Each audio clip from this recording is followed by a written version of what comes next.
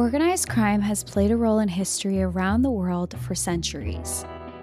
Professional criminals, groups of powerful organizations that carry out large-scale operations, profiting often millions or even billions of dollars from illegal activities. People making their living off of fraud, money laundering, prostitution, human trafficking, hijacking, robbing, and even murder. They are stories that have been sensationalized in Hollywood for years, and stories that occasionally come to public light and make headlines. When someone speaks of American organized crime, I can probably guess your first thought. Gangsters, the mafia, The Godfather or The Sopranos, men in pinstripe suits, ties, and a fedora smoking a cigar. The violent and criminal activities of these organizations have been romanticized and have been the subject of major films and books. But the lives of these men are messy, dangerous, and deadly. The further you dig into these stories, the uglier and more interesting they get. Welcome to National Park After Dark.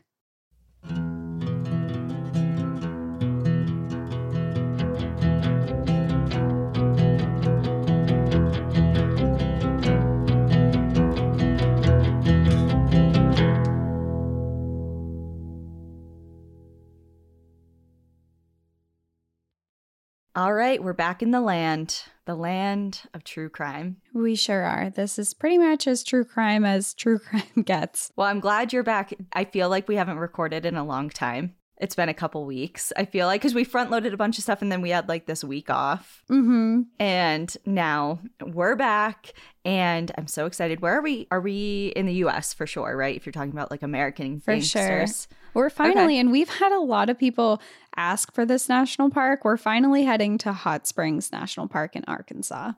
I have such FOMO about Hot Springs. Can I tell you that? We were so close. We were so close. I drove even closer by last year too. I was literally like, saw the exit for it almost. And yeah.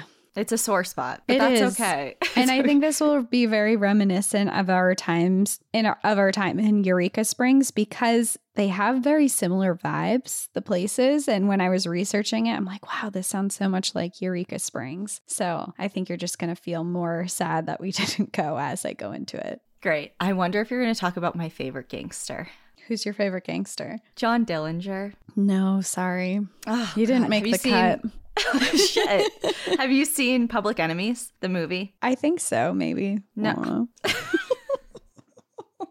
Okay, it's with Johnny Depp. He plays John Dillinger. It came out in I think 2009, like a long time ago. But it's really good. I don't know if I've seen that actually. Okay, well, if he didn't make the cut, we're not even going to talk about him, which is upsetting, but it's fine. I'm sorry, I didn't know. I should have asked which gangster you wanted me to talk about. Well, today is a fun episode. It's a little bit different, I think, than any episodes I've done in the past because this is going to be kind of a mix of national park history. I formatted it as we're going to do a historic tour of Hot Springs National Park, which is a place that has been nicknamed the Loose Buckle in the Bible Belt because of its history of hosting illegal activities and vacationing criminals that are there. And then we're going to do some hopping around to Chicago and New York City because we're going to talk about the lives of some major gangsters that were in history who also used Hot Springs National Park as a vacation place. A vacation home. Okay. Yeah. Nice. Yep. There's a lot of activities going on. So we're really hopping around here between historic buildings and historic places and then also events and mobsters. And we're going into a lot of different directions, I guess, in this episode. I know. You did say you went off the rails a little bit. So. I did. I thought this episode was going to be, I'm like, okay, I have a couple things. And then I started reading these books and I'm like, I have so many things to talk about. And I feel like I'm only touching the surface on gangsters when I do this. So it's very interesting.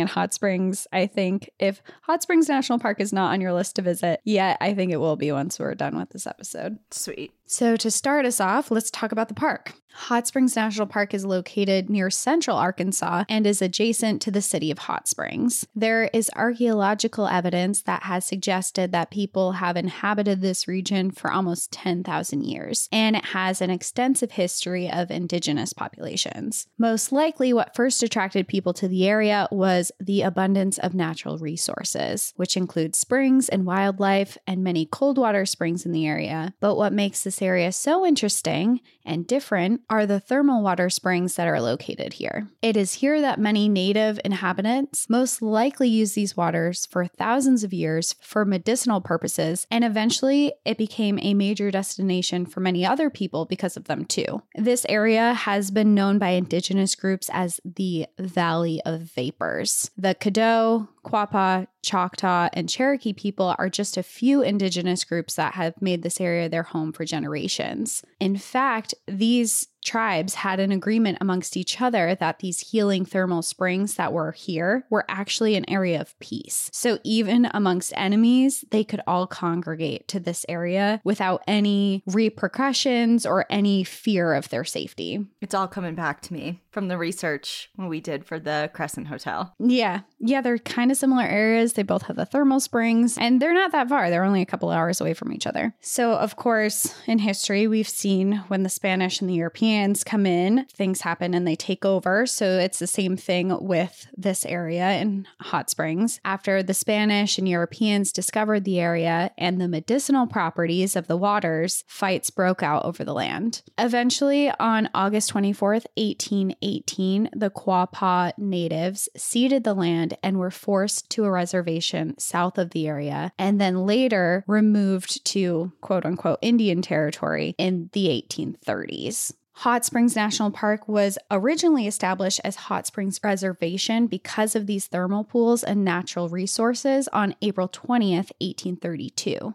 Hey. Is that today? Yeah.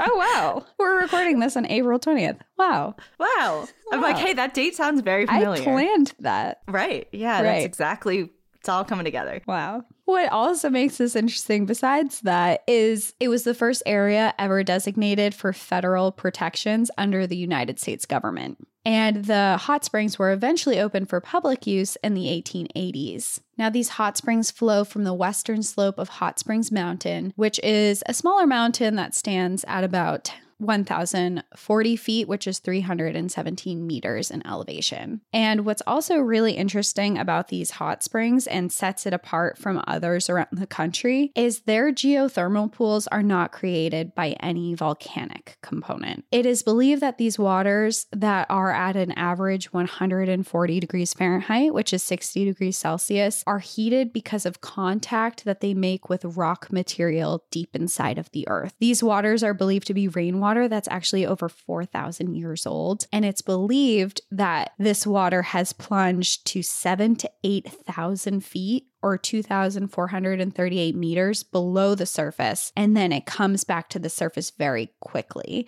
which creates the heating process. Unlike other geothermal pools, so I'm talking like Yellowstone or the hot springs that you see out west, this water doesn't have an odor. It doesn't have an odor or a taste because it doesn't have sulfur components that are associated with volcanic heat sources. And because of this, Hot Springs National Park is the only national park system that offers geothermal water as a potable water supply. So you can drink this. Interesting. Okay. Yeah. Can drink warm water if that's your... It just seems like counterintuitive just because we're so used to associating the hot springs with, like you said, the sulfur and like you wouldn't go into Yellowstone and take a sip of their thermals. Please don't. But you wouldn't even think to do that. I don't like warm water, so I probably wouldn't do that. But yeah, it's just me. You can make tea though. Make your own tea right from the source. Yeah. I guess. Sure. Or if just drinking a nice, warm, lukewarm cup of water is your thing, then... I feel like a lot of wellness movements are like, start every day with a glass of I don't think they say lukewarm, but like room temperature lemon water. And I'm like, I could not think of anything I'd want to do less than that. I think it's because when you drink water that's like body temperature, it uses less energy to drink it versus when you drink something that's really cold, your body uses energy to make it the same temperature as your body. I read that in a survival thing one time, so maybe that's why. I personally don't like really cold water either. I have water and I like it not room temperature, I guess room temperature, but not like body temperature. Yeah, I start every day off with a cold brew, so I'm not even like, I don't even drink water. I don't. So.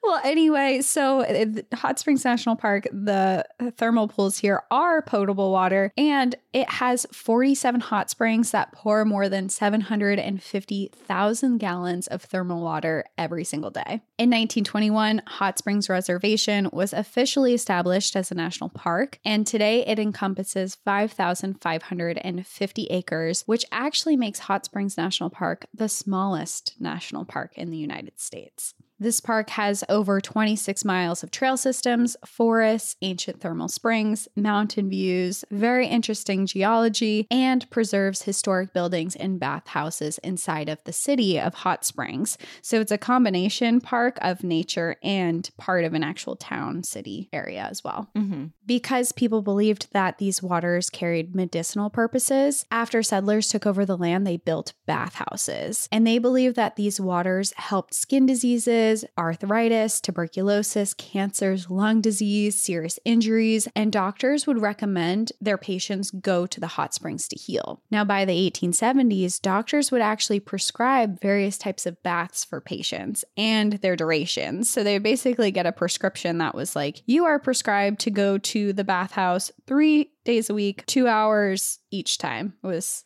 like doctor's orders. So sometimes people would spend months there going through their like quote unquote treatments. P.S. also snort cocaine while doing this. That was the old timey doctor's orders. Yeah. Yeah. They're like, some baths and some cocaine and you are going to be set. Even if you're not actually better, you're going to feel better because you're going to be in a spa feel great with cocaine. No wonder everyone's like, wow, this is amazing. Like, this works. Go see my doctor.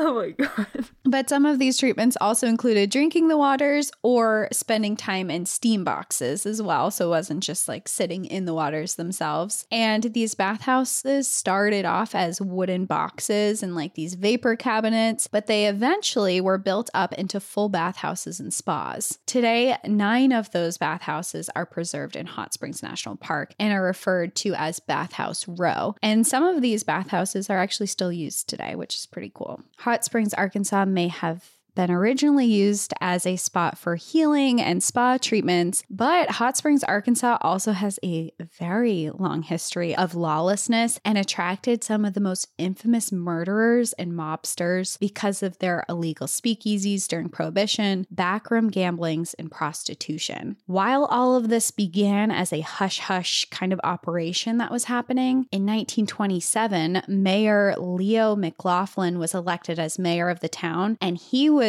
like as corrupt as they come. He was accepting bribes and payoffs to police and other elected officials to allow these operations to run. And part of his campaign when he was running for mayor was he wanted Hot Springs to be in quote unquote open city, which everyone knew that he wanted people to be drinking alcohol, participating in prostitution and gambling. And so he was elected because people wanted to open these things. So by the early 1930s, there were at least 7 houses of prostitution that were open in Hot Springs, numerous openly operated illegal gambling rings on horse racing, open gambling that was happening, and establishments serving alcohol during the Prohibition before it eventually ended in 1933. So naturally, with a combination of all of these things, Hot Springs became a hotspot for vacationing gangsters from Chicago and New York, including some of the biggest in history, Al Capone and Lucky Luciano. Many rival gangs actually settled in this area, but similar as I had mentioned with the natives, they also agreed that this was neutral territory between them as well, and rival mobs considered this area to be a place where they could all congregate and not try to kill each other. So kind of like what is it in the war when there's the area that it's like, I'm going to sound like such an idiot. Do you know what I'm saying? Like in different wars, there was an area that it was like just a truce, like between the lines, different. Do you know what I mean? Like a neutral zone. I know. Yeah, kind of. I Like don't you even could know. go and pick up your injured soldiers and stuff like that. Yeah. Hold on. I kind of want to know what that means. I guess it is just called the neutral zone. Okay. Okay. I thought there was something more to it. Great. That was so like anticlimactic. A neutral zone. A zone that is neutral. Yeah. Well, this all kind of sounds like Vegas before it was Vegas. That's interesting that you say that because we're also going to talk a little bit about Vegas in this episode and kind of how that ties in. Yeah. I went to the Mob Museum in Vegas. It was great. Cool. Yeah. I'm sure that was super interesting. Yeah, it was awesome. Okay, anyway, go on. With all this little back history of Hot Springs National Park and what was going on there and the beginning introduction of the mobsters, I want to start our historic tour around Hot Springs and to the infamous places that gangsters spent their time and the mobster activities that were occurring. So we're going to visit the places in Hot Springs that the mobsters used to visit. This is a walking tour that, like a fake walking tour, and they're my favorite. Yeah, this episode's for you. I'm so excited. I'm also, when we go to Austin, whenever that is in the next month or two, we're doing a historic dark walking tour. Oh, yeah. A dark, like at night? Yeah. Or just morbid? Both. Oh, just both. Yeah. It's like, it's going to be haunted and you're going to be in a cave. Let's go. It's not going to be It's going to be at night and it's going to be morbid material. But anyway, okay. I'm going to shut up now.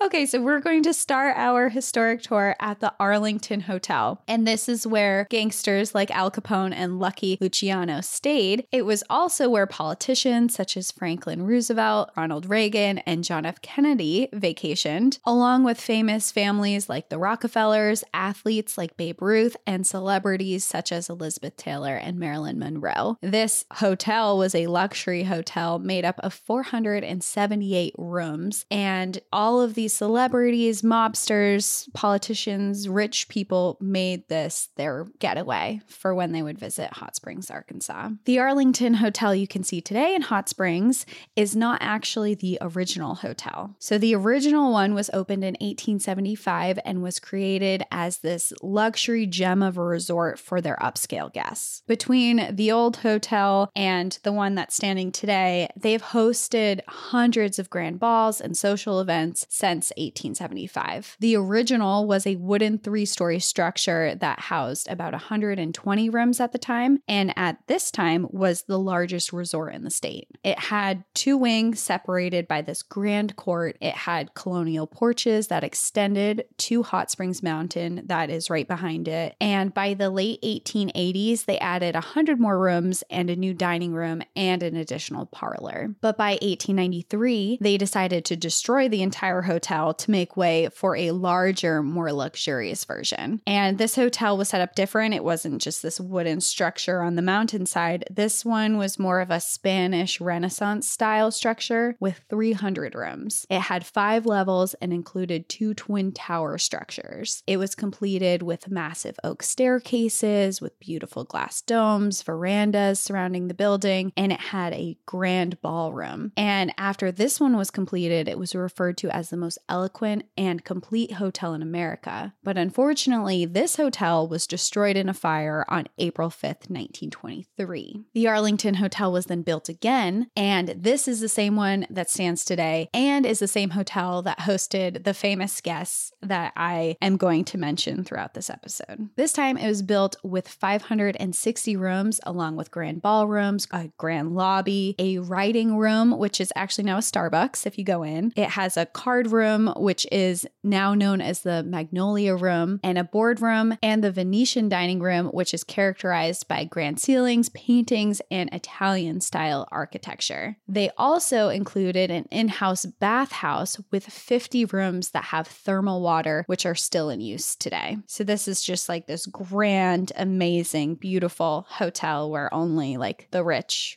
go. I mean, now you can get it for different, but back in the day, this was like the place. Okay, yeah. And the infamous mobster Al Capone was a frequent visitor to this hotel. In fact, he had a favorite room that he would always stay in, and that was room 443, which is now known as the Al Capone Suite. But at the time, it was also well known that when Al and his crew showed up, they took over the entire 4th floor. In fact, he would set up all his criminal operations from Hot Springs from the 4th floor. And he often had his backroom gambling rooms with high-scale criminals that would also stay on that floor. And his whole thought to that was he wanted all of his people to know who their neighbors were. They didn't want to have anything where they might be neighboring next to an enemy, even though it's neutral territory. Still, he wanted everyone to be neighbors, adjoining rooms, walk within each other, conduct their business. I mean, it's smart. Yeah. Very smart. Smart business move.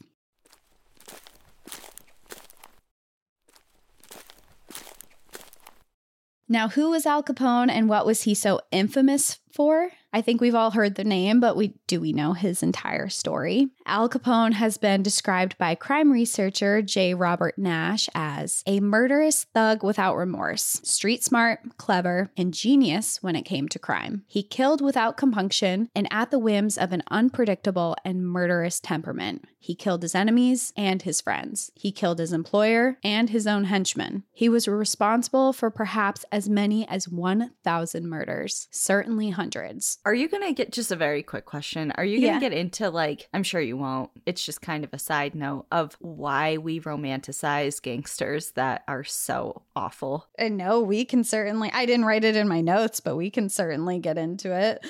I mean, I don't even know the answer. It's just odd. It's so odd. And I'm not talking about people who write into criminals nowadays and even back then with marriage proposals and actually being in love with them. I'm not talking about that. I'm talking about just this, like you mentioned earlier, the romanticized version of this bygone American gangster era and kind of putting these people on pedestals that were so horrific, did so many horrible, awful things that if that happened today, they would be demonized for. Yeah, and I mean, maybe, but I also think that a big part of, at least in the American gangster era, was when you think of gangsters maybe today, it's not a romanticized thing. But I think that part of why American gangsters is because they dressed so well and they carried themselves so appropriately in real life walking around. And it was kind of a hidden thing. They were in the public in broad daylight walking around, and they were someone that you saw and you knew there was something going on there, but they were just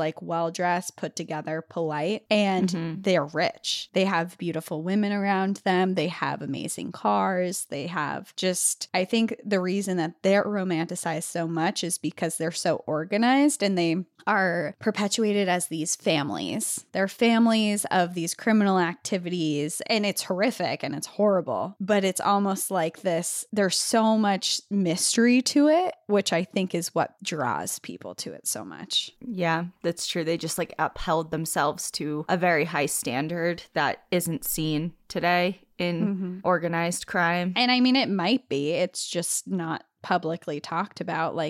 These are all people who clearly got caught, which is why we know their story. Or I wouldn't even say got caught, but we've found out enough about them that we know some of their story at least now. I'm sure there's people walking around now that may or may not have similar stories and we just don't know about it. Yeah. And it has probably a lot to do with the time frame as well. The 20s, 30s, especially. I mean, even I look back, in the 20s and 30s, I'm I would love to live in that time frame. And it's when I actually think about it, I would hate to be a woman in the 20s and 30s. Oh, yeah. The worst. The worst. If I had to wear a corset every time I went out, I would no. Or have to be a housewife and yeah, and just be I don't know. We're not. Yeah, that's a side conversation, but yeah. So maybe it's something similar along, just because it's a time that we look back on and with rose-colored glasses, if you will. Yeah, for sure. But going back to Al Capone, because I want to go in a little bit about his history and who he was and the kind of things that he did and things that we've heard about him, but maybe you don't know the full story. And I'm not by any means going to go into his entire life because that is like a whole research project on your own if you want to, but we'll definitely get into some of it. So in the 1920s, Al Capone ruled an empire of crime in Chicago. He ran gambling operations, prostitution rings, bootlegging during Prohibition, participated in bribery, narcotics trafficking, robbery, protection rackets, whereas basically offering private security and henchmen, and committing murder. His operations were earning him over $60 million per year in the 1920s. Which is, I don't know, $1 billion today. Which is like $1 billion a year. Yeah, he's living large. And many people have heard of Al Capone because of the movie that is not entirely a true story, but was inspired by the life of Al Capone, which is called Scarface. And everyone's heard of Scarface or seen it. Right. Mm-hmm. Even me. Even I've seen Scarface. Which is saying something. Yeah. Well, Al Capone earned the nickname Scarface from an altercation he had with a person at a bar when he was only 18. So Al was working at the Harvard Inn on Coney Island, which at the time was a bar and brothel, which was owned by a mobster named Frankie Yale. Al was a bouncer and worked at the bar there. And in August of 1917, while he was working, an attractive woman walked in that Al was interested in. She was with her brother, Frank Galluccio, and a date. Al tried to talk to the woman, but she wasn't interested. He attempted several more times throughout the night without any interest from the woman. Some accounts say that he even sent over drinks to the entire group to get their attention. He even asked the woman if she would like to leave and go for a walk on the beach with him, to which she still refused. And she was a little annoyed at this point. So she went to her brother and asked him to tell Al to stop, but asked him to do it in a nice way. Just be like, hey, can you tell him to leave me alone, but please be nice. And of course, her brother was not going to be nice. And he stated that he would deal with it, but he wanted the two women to wait outside for him. So as they're heading out to leave the building, Al pops up and appears again. And he allegedly said, quote, "I'll tell you one thing, you got a nice ass, honey, and I mean that as a compliment." Right in front of her brother, Frank, who immediately gets very mad and demanded an apology from Capone, who just refused. And just a few moments later, Frank took out a knife and managed to get 3 cuts to Al's face and upper neck before Al Capone fell to the ground. And then Frank ran out of the building. So that is how he got his nickname Scarface, because after that, he was rushed to the hospital where he had to receive 80 stitches and was then told there that he would have scars on his face forever. Wow. Mm-hmm. It's interesting because I thought how that ended up being settled, because you're like, oh, mobsters like fighting and getting, how is this going to turn out in the end? So the beef between them was actually settled in what you would kind of think would be a mobster way, because the owner, who I mentioned, Frankie Yale, was a gangster as well. And he actually ordered both of them to come back to the establishment to conduct a kind of their own trial, which was overseen by the other infamous mob boss, Charlie Lucky Luciano, who we will get into more later, but he was an Italian gangster in New York City and ran underground criminal operations and was infamous for hits that he had actually put out on other mob bosses. So Frankie Yale ended up ordering Frank to pay Al Capone $1,500, which is about $27,000 today, for permanently scarring his face. And in return, Al Capone was ordered to never retaliate. And Frankie ended this trial by stating, quote, "I want to see both of you shake hands and consider this dispute over forever. Both of you agreed to abide by the decision made here today, and both of you understand that if either one of you breaks this contract, both me and Charlie promise you will go to the cemetery." Okay. Handled privately in a no police involved, just like, hey, bygones be bygones. It's settled. It's settled. I know you're talking a lot about Chicago-based stuff, but it just sparked something in my mind that Sure. Ian and I watched a series on Netflix a couple of years ago about mobs, like in the 60s, 70s, based in New York, and all cool. about how like New York was like battling all of this organized crime and stuff. And I think It's called Fear City. So if you're like on a mob kick after this, you should watch. Go I think watch it's it. only like 3 or 4 episodes. It's really limited series, but it's really cool. Yeah, I mean, when you look into it, these gangsters and mafia and everything, they were having full-on wars inside of these cities with each other, with rivals. And it's really interesting. There's a lot. And with going on law there. enforcement. And with law enforcement, yeah. The ones that weren't paid off or whatever. Right. I mean, they're scary people, you know. But I want to go a little bit more into Al Capone's early life because he was actually originally born in New York City in 1899 to Italian immigrants. So he was an Italian American, and he was expelled from school at age 14 after he hit a female teacher in the face. He then joined small time gangs in New York City before he eventually moved to Chicago in 1919. Now, he started out his career there as a security guard at a brothel where part of his position offered him time with the women there. And very shortly after that, he contracted syphilis. At the time, there was treatment for syphilis, but Al Capone, I don't know, maybe out of embarrassment or just not realizing, I'm not sure, he never got treatment. He just kind of ignored it, put it to a side burner. So over the next several years in Chicago, he worked his way up in the Italian-American mafia and began many of his illegal operations. He has been specifically noted for his bootlegging operations and his ability to expand them through very violent means, while also keeping a very friendly relationship with the Chicago's mayor and the Chicago Police Department. So he was essentially just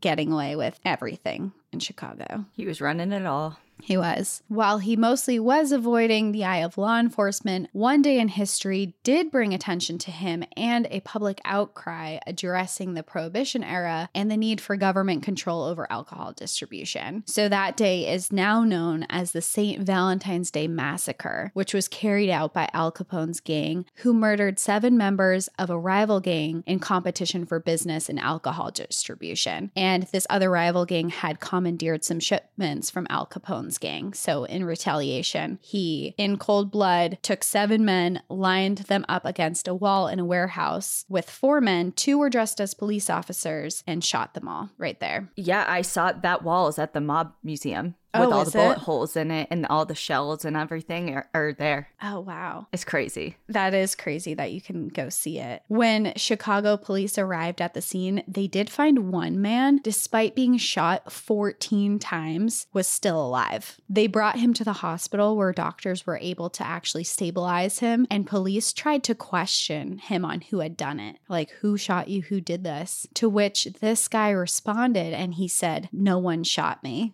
And then died a few hours later, which I mean, if you're in the mafia or the whatever gang you're in, you don't tell anything. You don't talk. You don't talk. That's the first rule. If you're going to survive this, you don't talk. Yep. And of course, Al Capone was not part of this. It was his gang, but he was actually in Florida at the time, and he created an airtight alibi. So to this day, no one knows exactly who in his gang committed the murders. But it is known that it was supposed to be part of the assassination of another mob boss, Bugs Moran. But Bugs Moran, who was supposed to be at that location, was actually late for a barber's appointment. And he wasn't in the location that Al Capone's gang believed he would be in, and he missed this assassination attempt. Great. I mean, I don't know how things turned out for him, but yeah. But with this increased use of violence and the I say upscale, but just these huge operations and having a target on his own back, Al Capone had security and gang members nearby all the time, and he infamously drove a bulletproof Cadillac around. And it said he had like one of the first armored cars that existed. So bulletproof glass, bulletproof everything.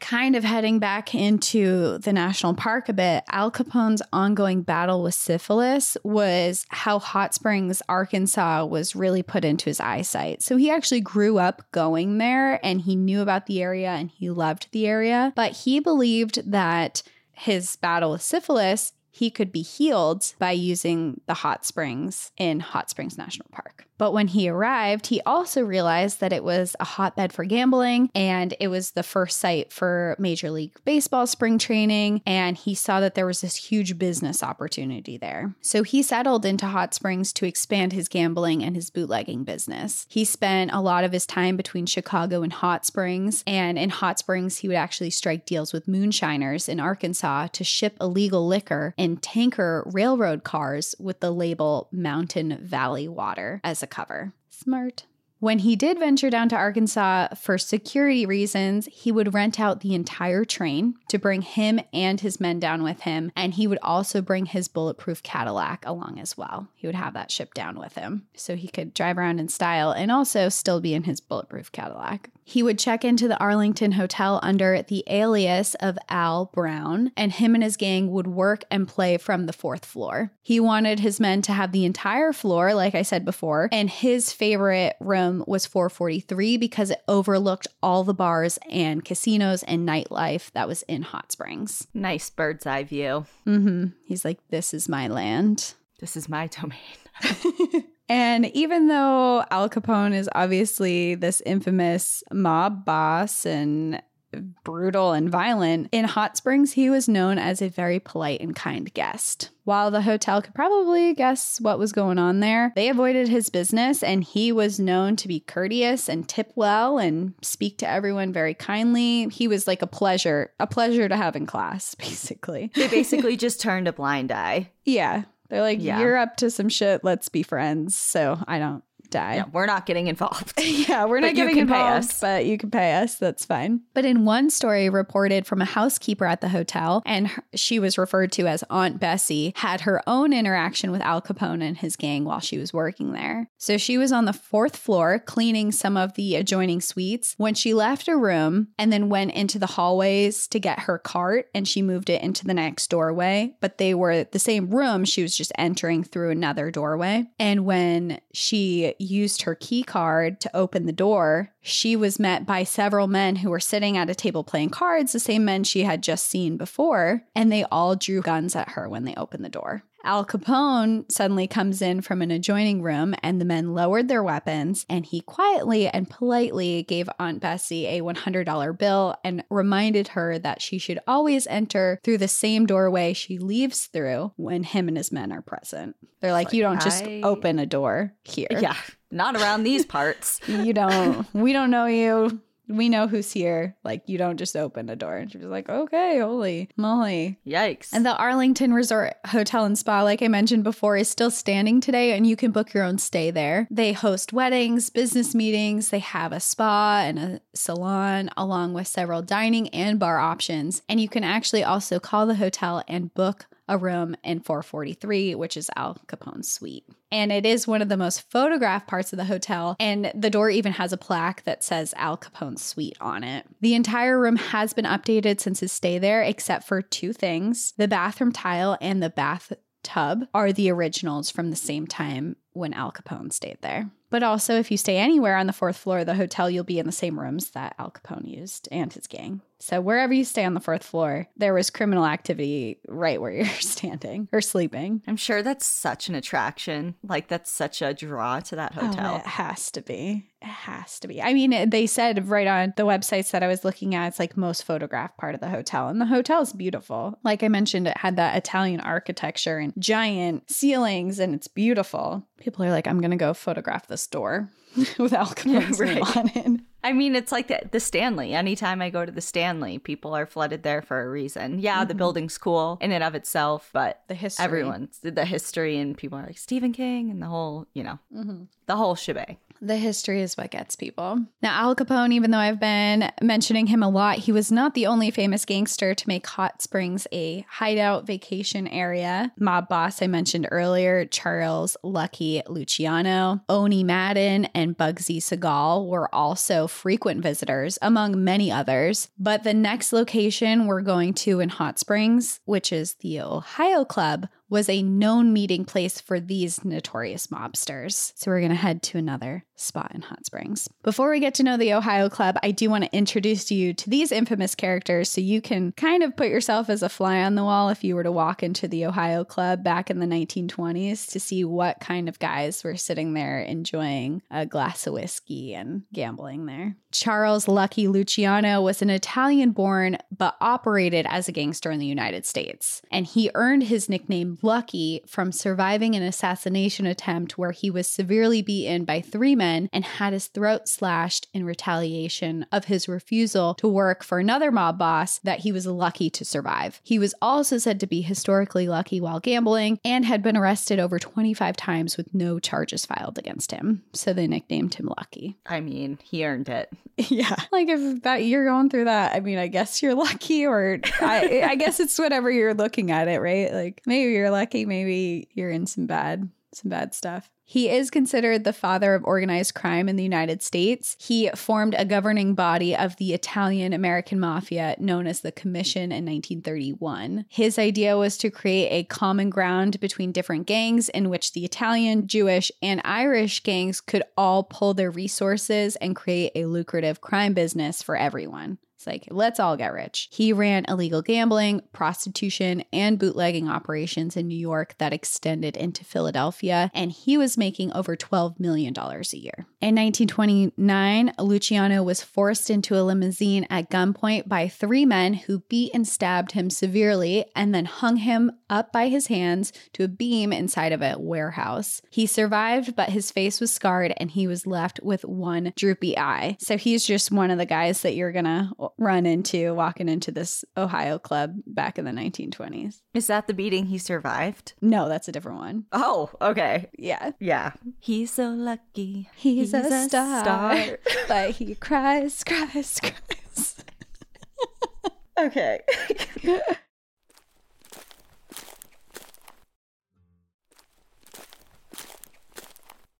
On to Oni Madden, who was another frequent visitor of the Ohio Club. He was a gangster born in Britain but had Irish roots. He was nicknamed the Killer because of 2 public murders that he committed, one from a rival gang and one of a civilian he had an argument with in the streets. He was the leader of a gang known as the Gopher Gang, which was a highly feared organization of Irish descent. He was a leading figure in New York during the Prohibition era, and eventually he served some time in prison because of a murder of a rival gang member. But part of a condition for his release for parole was that he would no longer be able to live in New York City. He violated his parole and was sent back to prison for several more months, but after that, he left for good and he made Hot Springs, Arkansas his new home, and he moved all his criminal activity down to Hot Springs. So he's sitting at the Ohio Club. And then there's Bugsy Siegel, who was an American mobster who was part of the Jewish mob and a bootlegger during Prohibition. When Prohibition was repealed in 1933 and alcohol was legal, he switched to gambling. Much of his time as a mobster was actually spent as a hitman, but he was also one of the main driving forces of the creation of the Las Vegas Strip. He was known to, quote unquote, borrow money from celebrities, in which he would never pay back because he knew that none of these celebrities would dare ask for it.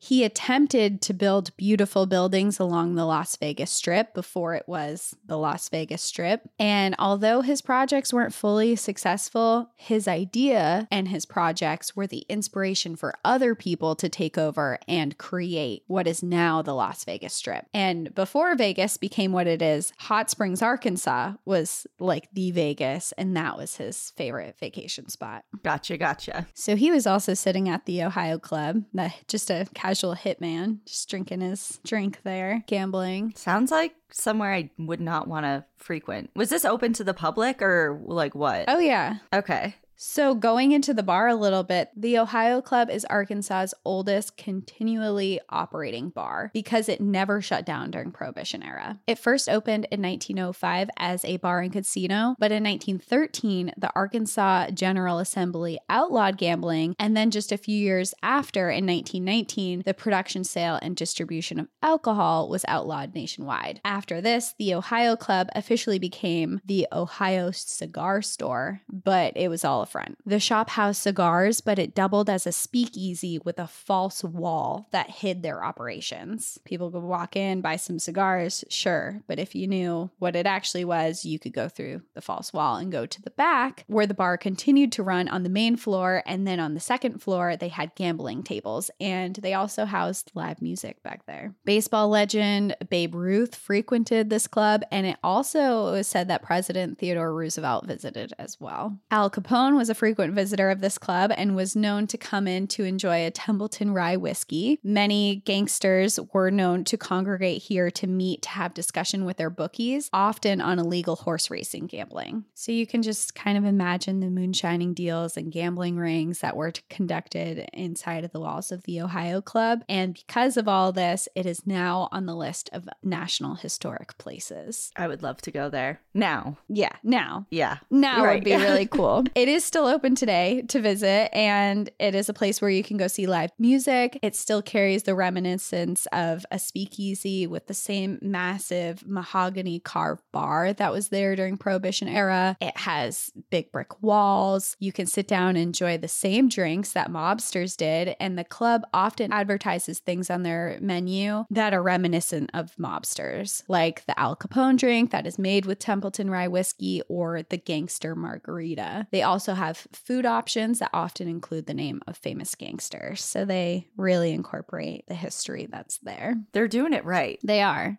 What a draw. I already want to go. Yeah, they're hooking us in. Literally, when I researched this episode, I was thinking how I wish we went to Hot Springs because there's so much cool. I know. We did try. I will say, though, if I had went without knowing this history, I don't think it would be as exciting as it is now that I know it. So now we really have to book a trip down there. That's true. I did know, like, obviously, because on the park page, they do say, like, there's sections about the gangster history and the mobsters and stuff, but it's not as in depth. So, like, we would have known, but not really known. But not really. Yeah. So lastly, on our little historic tour, we're going to visit Bathhouse Row inside of Hot Springs National Park. Bathhouse Row was where the gangsters, among many other people, came for relaxation and medicinal healing during their vacations. Like I mentioned, Al Capone was here to try and cure his syphilis if you want to bath in his water.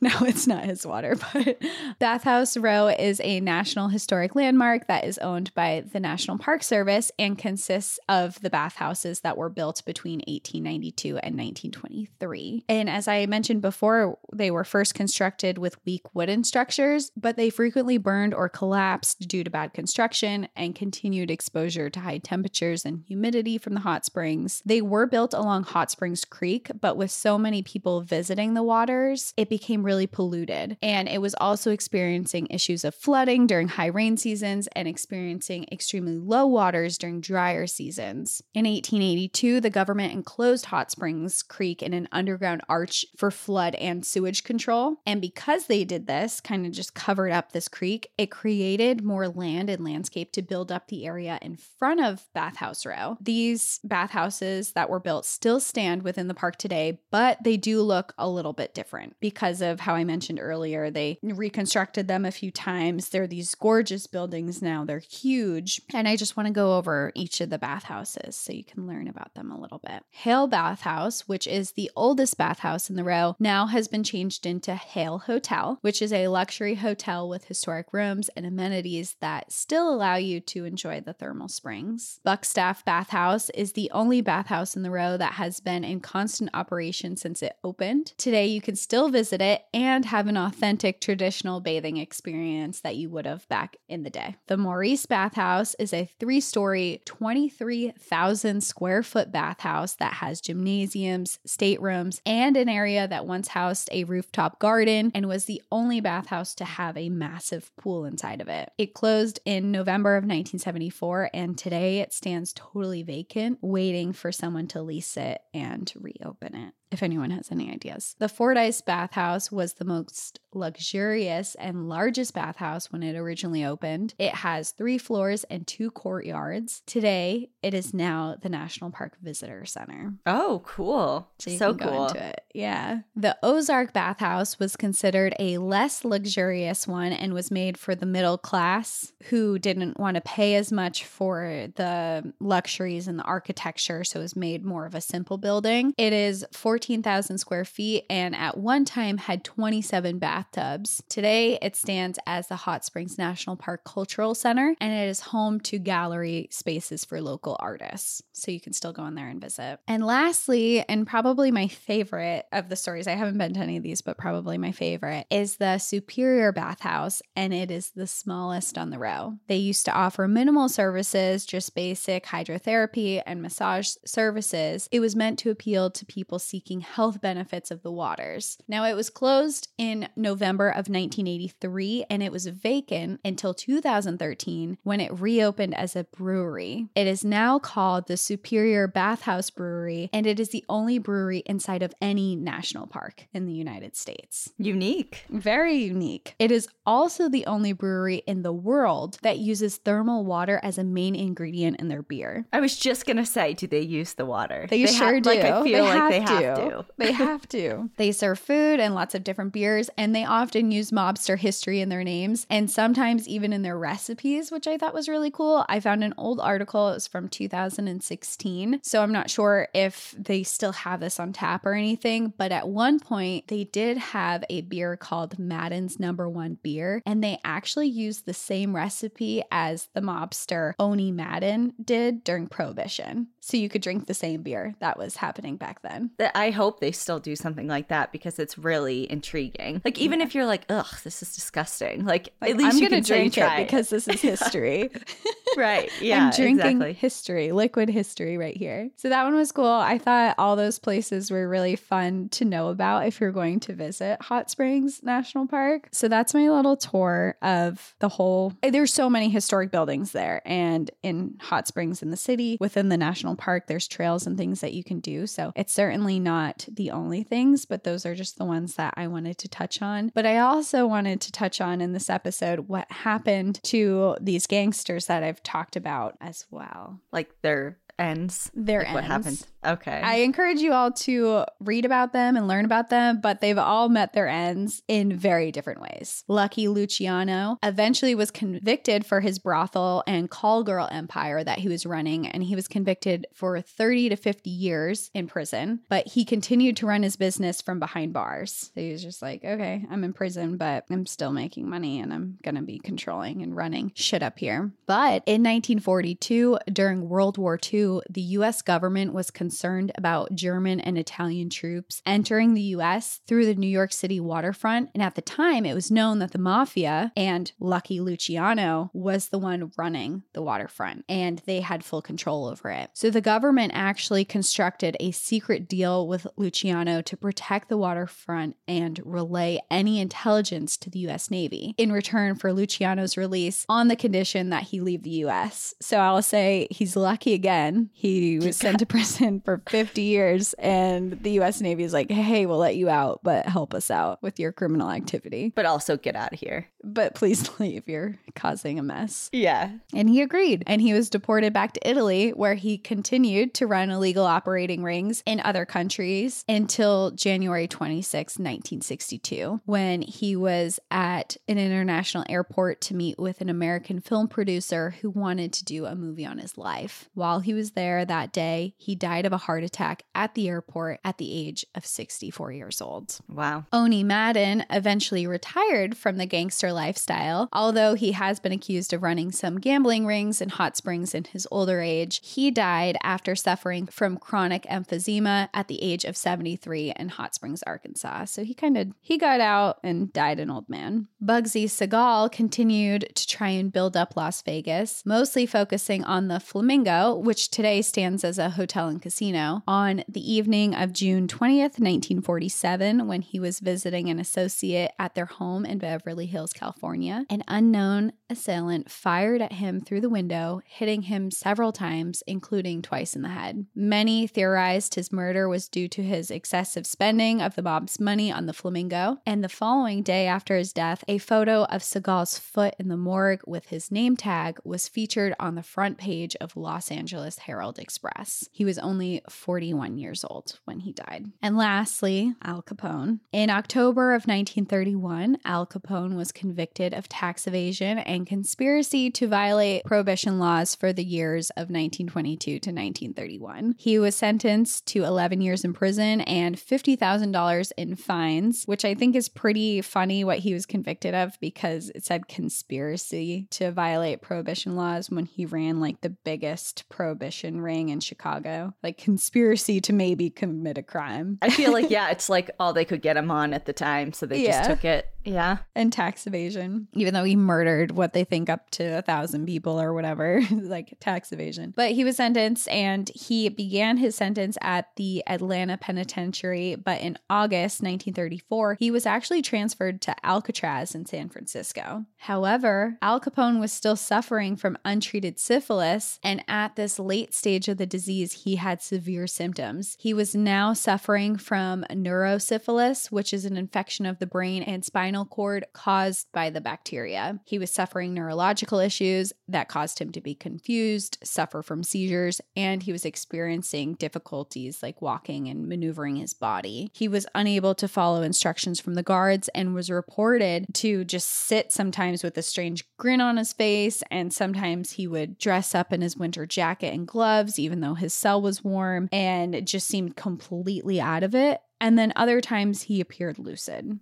Because of this, his wife, he was married, and by all accounts, it is reported that they had a happy marriage despite the whole crime life. His wife begged the warden to release him because of his cognitive difficulties, and they said no, but they ended up investigating what was going on with him. And when he was officially diagnosed with syphilis by the prison, they decided to release him, and he was officially released on November 16th, 1939. His condition over the next several years only deteriorated, and on January 25th, 1947, he died of heart failure in his home in Florida, and he was only 48 years old. God, that's so crazy. Like, to hear that they were so young and they lived such big lives. Such big lives, but at a high cost. I mean, they were all...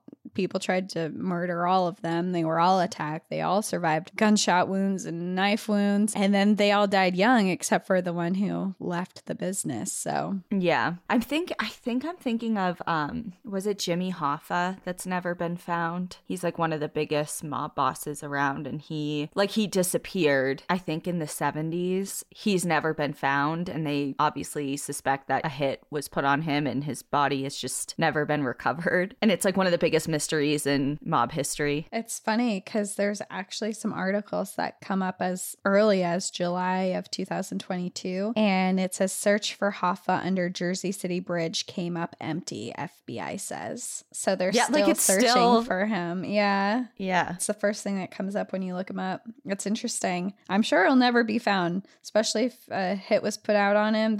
From you don't people talk. Like that, you don't talk, and you make sure you clean up your mess too. Yeah. So if you're planning to visit Hot Springs National Park, there is so much mob lore that is there. And there's actually a little gangster museum. It's the Gangster Museum of America. And it looks like it's a pretty small building, but they have galleries and exhibits of the gangster history there. And they'll teach you more in depth about their lives and who was there, and go into more people, because I just picked a handful for the sake of this episode. But yeah, Hot Springs National Park, if you want to go hiking, explore the outdoors a little bit and the thermal pools, and then also head into like the actual city part and explore the crazy history that's happened there. So much stuff has gone on there. The energy there must be wild. We have to go. After researching when this, the hell are we I don't know when. Maybe 2026 is looking pretty good. But if looking other pretty people open. go, other people, you guys should plan a trip and send us pictures and tell us about it. Because even looking at the hotels and stuff, it just reminded me of places that you would love. I know.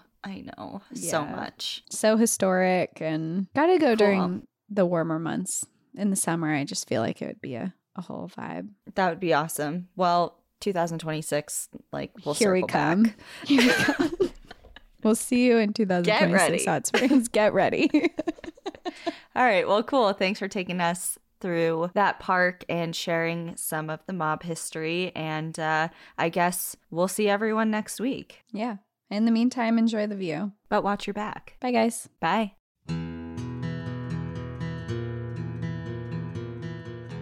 Thank you so much for joining us again this week. If you have a trail tale or story suggestion, send us an email at stories@npadpodcast.com. Follow us on Instagram and Facebook at National Park After Dark and on Twitter at NPAD Podcast. Join our Outsiders Only community on Patreon or Apple subscriptions to listen ad-free, unlock monthly bonus episodes, and exclusive content. And remember, when you support our sponsors, you are supporting our show. For our exclusive discount codes and source information from today's episode, check out the show notes. For more information on our show, our book recommendations, merch updates, and more, visit our website at npadpodcast.com. And please rate, review, and subscribe from wherever you listen to podcasts.